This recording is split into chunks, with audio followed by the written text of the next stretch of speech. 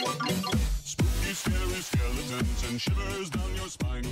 Shrieking skulls will shock your soul, seal your doom tonight. The Devil Made Me Do It. The Conjuring 3. Yeah, let's talk about that. So, up here in North Dakota, you've been watching through the core Conjuring universe movies. So what have you seen with everybody before they go see this one? Last week, or 2 weeks ago now, I suppose, we started with the original Conjuring movie one night, and then we watched Conjuring 2 the next night, and we did Conjuring 3. So we did the three of them back-to-back nights. And it was really interesting to watch because I don't think any of them had seen both 1 and 2 except for me and our director. Because we were the only two who had seen both of them. I think McGuire and Kelly had seen one or the other. We watched 2 for Spooktober because 2 was my favorite. Because 2 was fantastic. 2 rules. And it was really interesting watching those two leading into 3 because I think 3 is a very different kind of horror movie than the other 2 is. It's more of a crime drama mixed with supernatural stuff. Possession moments in it. Oh, I would say there's too many, but I mean, I could be argued there's not as many as like 1. Well, and I think it's not even necessarily that there's less possession, but there's different possession scenes. Yes. Because it's not just this demon is fucking with this person's body. Okay. It's more you're right. this person I is being maneuvered by something else. Which is a horrifying implication. It's so cool. But it's awesome to watch. The Conjuring 3. So I guess just before we get into it, off of that, Kelly, I talked to him, he seemed kind of underwhelmed by this one, which I think probably most people in your group may have been. I will admit, when I first saw it, I was underwhelmed until I got to just thinking about it. Okay. Because the more I thought about it, the less I compared it to the other 2 Conjuring movies, and the more I just thought of it as a horror movie. Because I think it does much better in that scrutiny than compared to 1 and 2, which, in my opinion, are some very genuinely frightening movies. The Conjuring and The Conjuring 2 are legitimately amazing. Like, they're like it. Where, like, they're great movies and also solid horror movies. Yeah. Where I think some of people in your group may have gotten this feeling from is after The Conjuring 2, or maybe it was after the first one, so the Conjuring movie universe, which one day we will cover, probably once the 3 comes out, includes the now 3 core Conjuring movies, 3 movies about Annabelle the doll, a movie about the nun, and from the Conjuring 2, and The Curse of La Llorona. And there will be a movie about the Crooked Man, who is also a featured character from The Conjuring 2. Almost every movie that I just talked about is bad. I really like the first Annabelle movie. I know it's not great, but it's not bad, for me at least. I didn't like 2, and I hated 3. Because 3, along with La Llorona, just feel like a cut-and-pasted script of, like, character says this, and then this scary thing happens. Fill in the blank with whatever the scary thing is for the movie. Like, 3 and La Llorona felt like the most lazily written horror movies I've ever seen. And it made me very disappointed because this franchise should have the reputation of being a solid one. Well, especially because their core movies are such solid films that when the spin-offs aren't as successful and as effective at what they're trying to do, it just feels more disappointing. Like, so I have mixed feelings about The Nun, because I think the character of Valak is the most metal thing I've seen in movies in a while. It's a demon. First of all, his name is Valak, which is cool. I think it was so cool that I used it as a D&D character, the name. Its full name is Valak the Marquis of Snakes, which means the supervisor, like general manager of serpents. Awesome. It's one of the several presidents of hell in the Lesser Key of Solomon. Which is basically like back in the day when they're like, you can talk to demons, here's all of them, here's what they do, and here's how to summon them. Now don't use it, wink, wink, wink. So, like, every movie that has a demon with a name, 9 times out of 10, they just looked in the Goetic Codex of the Lesser Key of Solomon and found it. I'm looking at you, Hereditary. You just did a 3rd revision of a book, which is why I was so mad at that fucking reveal. But that is a stupid nerd conversation that literally nobody but me cares about, so I won't talk about it. But Valak is a demon who looks like a nun. Mm-hmm. Nuns are already terrifying. If you don't know, I mean, not a lot of people grew up Catholic like me and my brothers. We didn't have nuns at the school, but nuns have a reputation for already being pretty fucking terrifying and sticklers for punishment. So when the movie The Nun is about a demon disguised as a nun infiltrating an abbey full of cloistered nuns who don't see anyone or leave the abbey, and it slowly murders them with its malevolent evil, I'm like, yes, sign me up. Yes, this is a black metal album that I want to see as a movie. And if you mute the movie, it is. It's that. It's awesome. Unfortunately, everyone in the movie is stupid. A lot of the plot is dumb, and you don't see a lot of the nun. Yeah. Go see The Nun. I think it's a fun movie. When we went to go see it, it's a very enjoyable movie. I still think it's fun because I think it's just like fucking really metal, and I love that sort of shit. And again, I think that if you set your expectations right for that movie, don't go in expecting a perfect film. Expect a fun ride of a film. That's what you're going to get out of it, and that's what you have to start doing. And I'm glad you said that because that is exactly what I did with this movie. Mm-hmm. My expectations of this movie were mediocre at best. I was like, it'll be a kind of a shitty Conjuring movie. It'll be a complete fabrication of a story with only like the hint of a grain of a kernel of truth in it, like all the Conjuring movies are. But I don't care. I don't need a movie to be based on real life for it to be scary. I would rather you just lied completely and I enjoyed it than have a movie that is uninteresting but based on a true story. Case in point, The Conjuring 3 is based on a real story that is obviously just a man who is suffering debilitating schizophrenia and is in real life suffering from that. Yeah. Which is the reason he's not in prison, because he was deemed not guilty by reason of insanity and let go. Or he was convicted of like manslaughter or like second-degree murder and had a reduced sentence and then left prison. Okay. Which they say at the end of the movie as well. Yeah. But what was awesome about this movie, kind of like what was awesome about The Conjuring 2. Now, while the story of The Conjuring 2, the real story, is scarier than any horror movie I could have ever seen because it's real and it's crazy. The badass parts of The Conjuring 2 were all the stuff about the nun, which is all made up. Yeah. The badass parts about The Conjuring 3 are about the master Satanist, who was listed in the IMDb as simply the occultist. Cool. Which I looked at IMDb and I'm like, all right, I'm in. Like, okay. Okay. And there's that whole scene where they go talk to the guy that plays Denethor in Lord of the Rings, who's like the occult expert who used to be a priest. And he's like, because he's also the voice of Scarecrow from Arkham Knight. Arkham games? Yeah. No, not all of them. Just Arkham Knight. Which, because like that voice is in your head right now. So I can't do it. I'm obviously not nearly as good enough, but he just kind of is like talking about like, no, you don't understand. Facing off against a master Satanist is suicide. And I'm like, oh, what? Sign me up. I want to be one of those. So the thesis of this movie is that a boy was possessed. The Warrens showed up, seemingly exorcised this demon.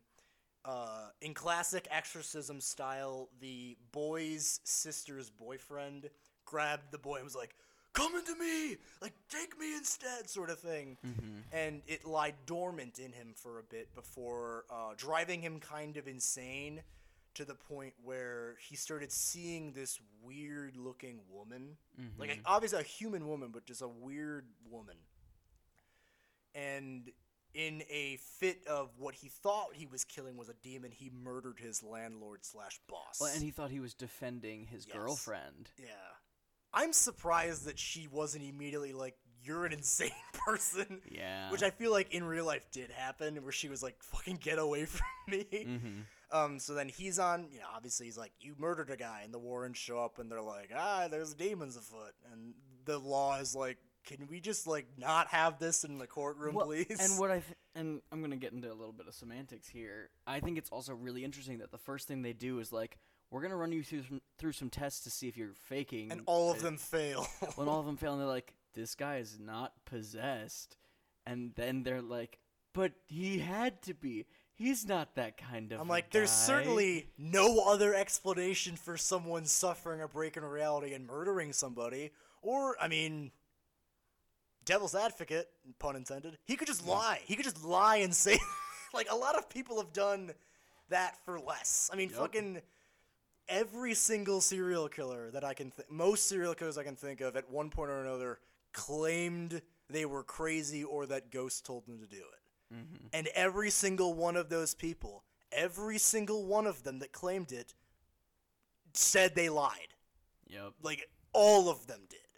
So this movie tries to show, like, and from that day on, not guilty by reason of demonic possession was in a court of law. I'm like, no! It was completely expunged because it was bullshit. Mm-hmm. And unfortunately, because of this shitty case and some others that got some people to believe that demons were real, the satanic panic of the 80s and 90s happened. And, like, really innocent people were put on death row because they're like, oh, well, they like Metallica, so they must be devil worshippers, and they must have killed these children. I'm like, no, they just like cool shit. Mm-hmm. If I was alive back then, I would have been burnt at the stake. Speaking of which, the demon that possessed the boy initially was not just in the house or, like, invited in. It was summoned. By a totem. By a, like, witch totem. Yeah, the witch's fucking totem. Cool. Like, that's another thing out of Supernatural. Like, anytime there's an episode where there's, like, weird curse shit happening, they immediately start turning over, like, beds and drawers. Like, we found a hex bag. And it's, like, a little bag full of, like, bones and shit. And they're like, yeah, witch cursed you. Do you have any enemies or, like, have you pissed any women off lately? Mm-hmm. And they're always like, no. And they're like, oh, he was cheating on his wife with 8 women. It probably was one of those women.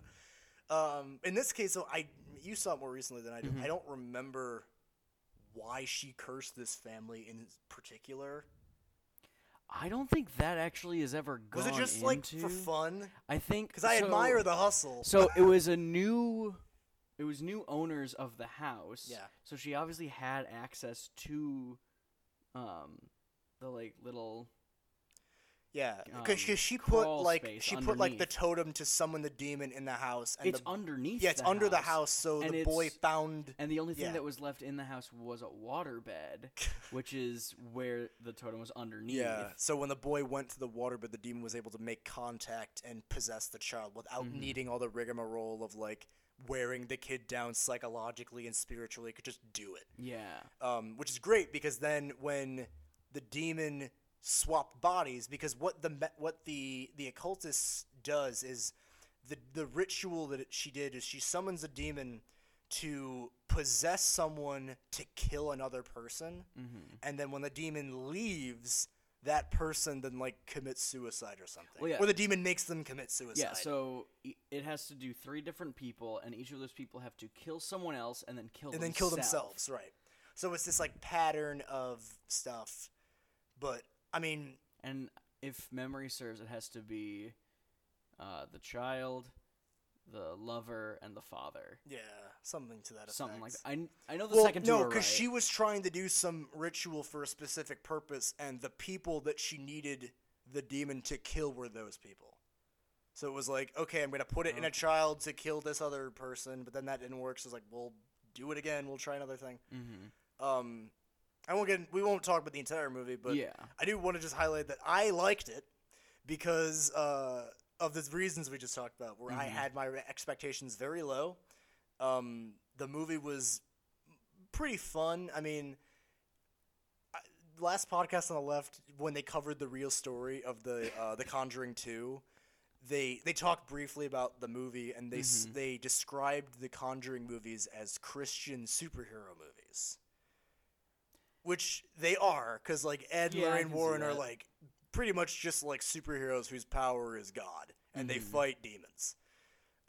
Which what Bible Man wishes he could be. I mean, truly, like, the movies are fun if you, like, don't take them super seriously. Mm-hmm. As soon as they start getting into the, like what, you know, like, Lorraine does, because Ed, like, is dying, and she's, like, kind of, like, reach in and be like, no, Ed, like, love is more powerful. And I'm like, this is kind of silly. Mm-hmm. I'm like, get back to the demon master Satanist possessing shit, the mystery, because the mystery is cool. Yeah. The whole thing was awesome.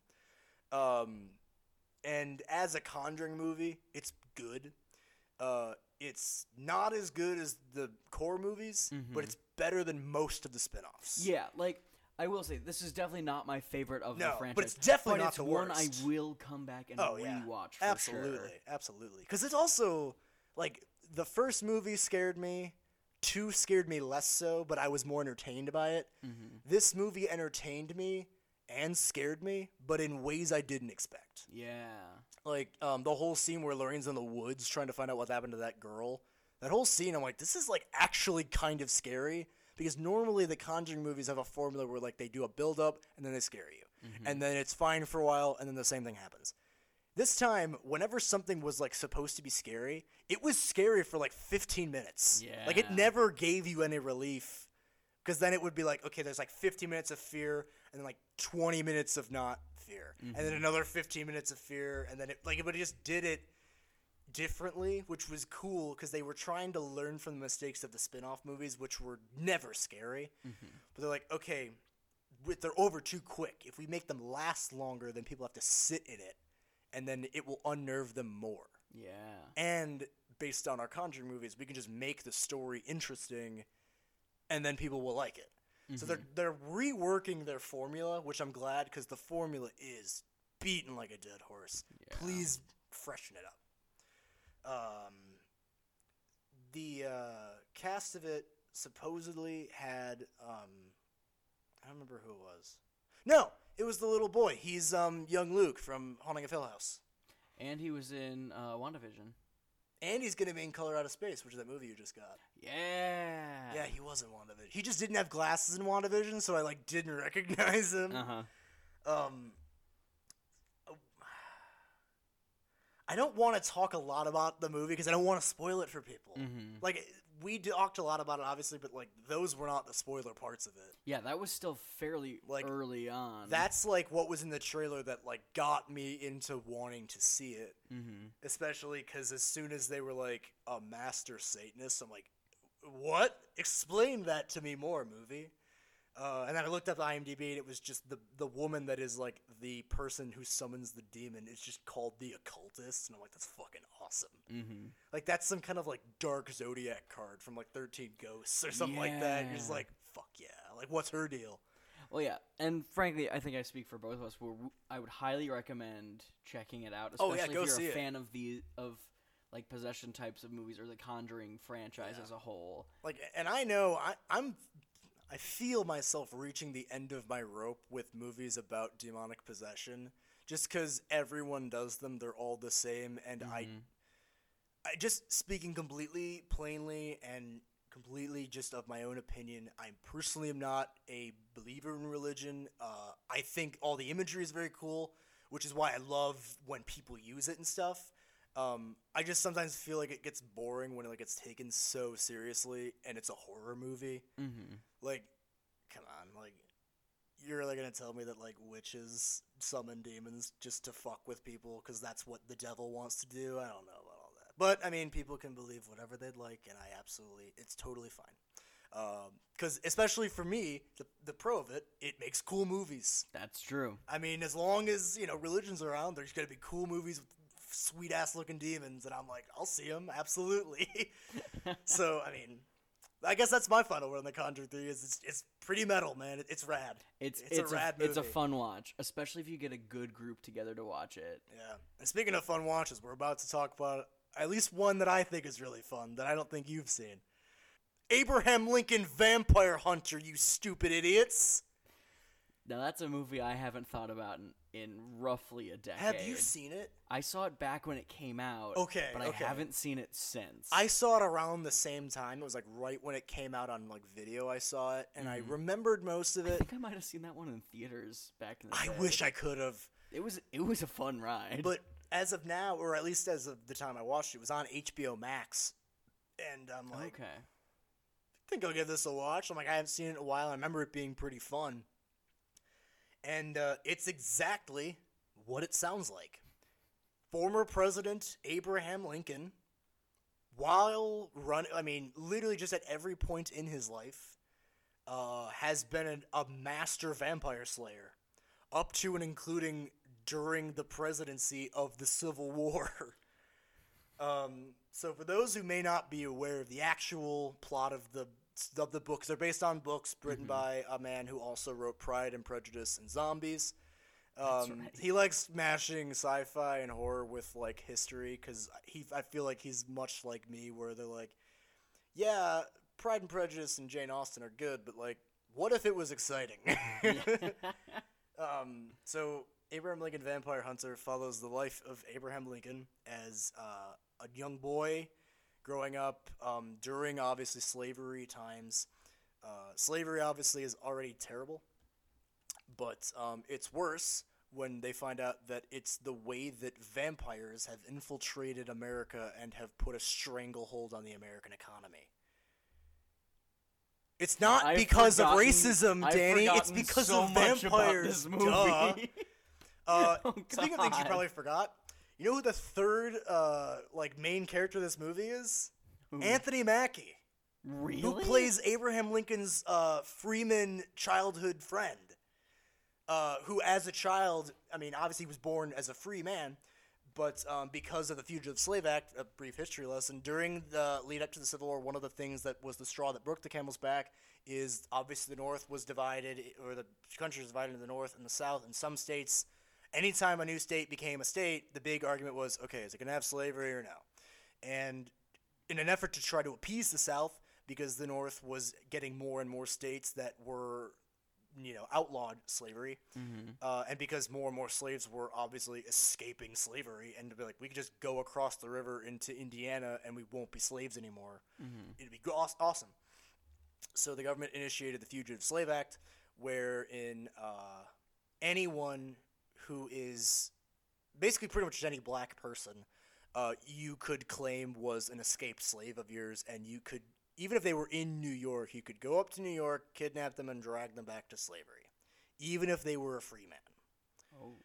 That causes a lot of problems. So the Underground Railroad, one would imagine, obviously, that's why the Underground Railroad then began to go into Canada. So a lot of slaves then went to fucking Canada to just be like, well, you can't cross the border because the country ends here.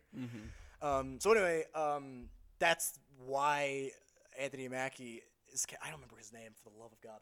But the two of them were friends as children because Abe's father tried to intervene when a slave master tried to take them back. And that action basically put his family on a hit list because the big network of slave traffickers and masters in the South are vampires. Of course. And the same vampire master who was denied the slave then comes back and feeds on Abe's mother, and then she dies of some illness. Now, in real life, she dies of, typhoid fever, or, again, some illness that they just were doctors didn't know what it was, they said it was this. So it basically just goes through Abe's life and, retcons a bunch of stuff and be like, oh, and when he was in Springfield working at a shop, what else was he doing? Hunting vampires. Abe meets a guy. So obviously his mother dies. He blames this vampire. He knows it's this guy. So when he gets a little bit older, he goes to try to kill this guy and fucking fails. Obviously he's a vampire. They're much stronger, faster, smarter. And unlike most vampire lore, the rules of these vampires, they can walk out in the daylight. The sunlight does not kill them. Silver does. Steaks do, or anything with silver will kill them. Okay. Pretty easily. They can also turn invisible, which is fucking a pain in the ass when you have to fight them, is they can just turn invisible. and then they're just faster and stronger than you. Mm-hmm. So in his quest to try to kill this guy, he runs into this guy who's played by Dominic Cooper, who is he's young Howard Stark in the first Captain America movie. He's also plays Jesse Custer in the Preacher show. Mm-hmm. He is a guy who basically tells Abe, like, vampires exist, here's how you kill them. And, Abe then becomes this, like, uber awesome vampire hunter using an axe, because he used to be a railroad splitter, so he's super strong. And he, like, does these crazy, like, axe flip attacks, and it's a fun movie, okay? Like, obviously it's not serious. Mm-hmm. It's a fun movie, and it's, like, just wall-to-wall entertaining. And a lot of the movie is taken with a little bit of a degree of respect. Mary Elizabeth Winstead plays Mary Todd Lincoln. No shit. And I know you haven't watched a lot of Always Sunny or Westworld or that Biggie and Tupac thing I did, but I can't remember the actor's name. But listeners who watch Always Sunny will know one of the McPoyle twins, who's like this like weird like inbred white trash family. One of the actors of the brothers went on to do Westworld, this movie, and this Biggie and Tupac documentary. He's a fantastic actor, and I forgot he was in this movie because I hadn't seen Always Sunny yet. Mm-hmm. He's like the shopkeep that Abe is friends with. So like it's like Abe and Anthony Mackie are like, all right, vampires exist. Like, how the hell are we gonna like protect the country? I'll run for president and oppose slavery, not because slavery is wrong, because it is, but it's also to keep the vampires from taking over the country. So Civil War is mostly fought as a proxy war between Abe Lincoln and the vampires. It becomes a problem when the vampires are like, well, what if we just like gave the Confederates vampire soldiers that can't be killed? So Abe's then it's like, okay, vampires are back. I've got to save the country. We got to make silver weapons for our boys. I got to get them out there. I mean, obviously the gist of the whole movie is Abraham Lincoln kills vampires. Mm-hmm. And it's awesome. And it's just one of the couple of horror-adjacent movies I've watched that we said we would cover that type of thing on the minisodes. Go watch it. It's awesome. Like, it's so much fun. The guy that plays Abe Lincoln is, like, actually pretty good. He looks just like a young Abe Lincoln would. Mm-hmm. Like, Dominic Cooper, I love him. Mary Elizabeth Winstead, Anthony Mackie. Like, y'all good actors all around. The guys that played the vampires, I never, like, knew who they were, but when I watched the movie in high school, the main, like, alpha vampire... Oh, and another cool rule about the vampires is that they can't harm each other. So, if a vampire felt slighted by his, like, clan, he couldn't kill that vampire. So, it's, like, further proxy war type stuff where it's like, okay... This vampire would be so easy to kill if I could just physically kill him. Mm-hmm. But that main one who's, like, causes that problem, I thought when I was in high school, because I listened to a lot of Skillet in high school. Hell yeah. He looks a lot like the singer for Skillet. So I had a pet theory that it was him. Because he also wears a lot of makeup. Mm-hmm. Yeah, I guess all I can say is see it. It's fucking great. We might never cover this, but, like, I wanted to note it. Do you have any, like, just pick a thing that you've been watching? So I haven't had a whole lot of time to watch any horror media. Well, but the nothing big thing that we wouldn't cover in the future. Exactly. But the big thing that us as a cast have really bonded over the weeks I've been in North Dakota is we play the board game Betrayal at House on the Hill. Fucking love that pretty game. much every night Yes. after our evening shows. And... I just can't speak highly enough of the game. And what we started doing this past week is, in the past, our director would play the Evil Dead score in the background, which was super fun. And then on, I think it was Thursday, we switched over to listening to the Conjuring scores. That's even worse. And it was horrifying. You guys should play it in here with the Conjuring music. So what we did one night. Oh God, Kelly McGuire, Drew, and I in here, or like over in the other rooms. Okay.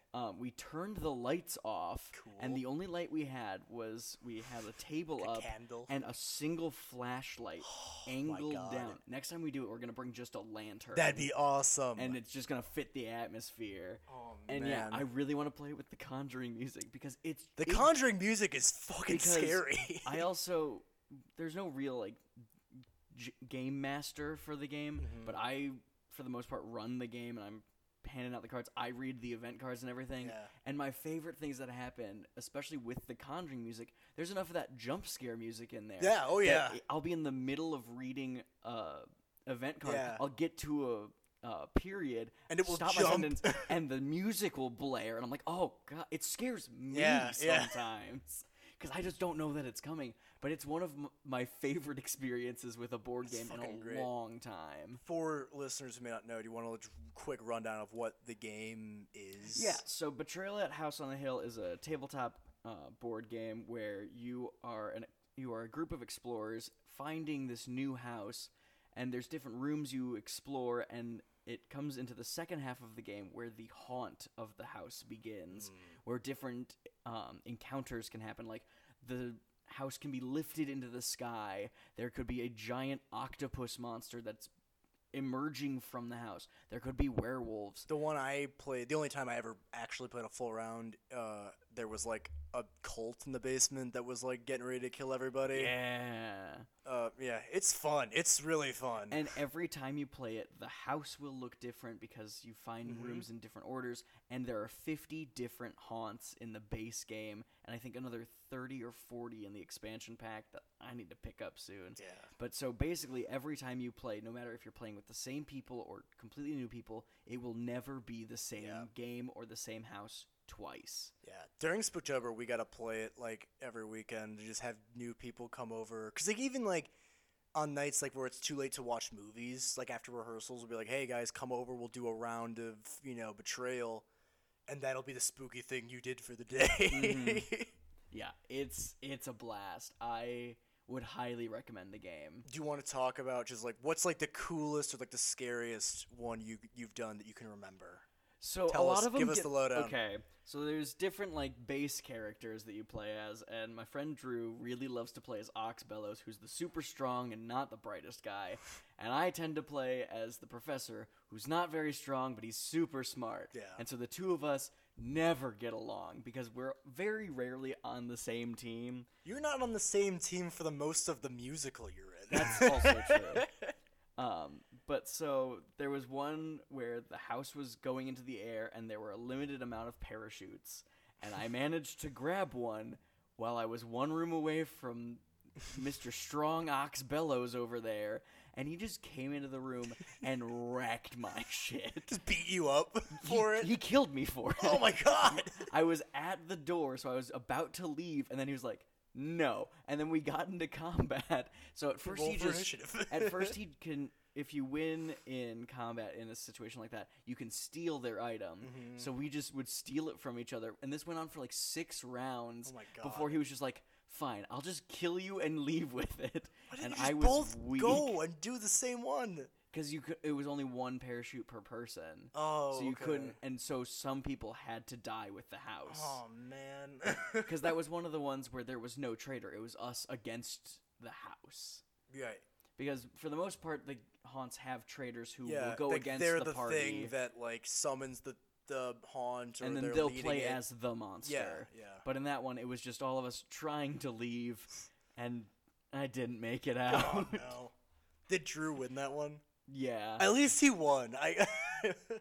If we get back home tonight and he's playing Resident Evil, I'm gonna be like, hey, bud, don't kill me for a parachute. I'll just give it to you.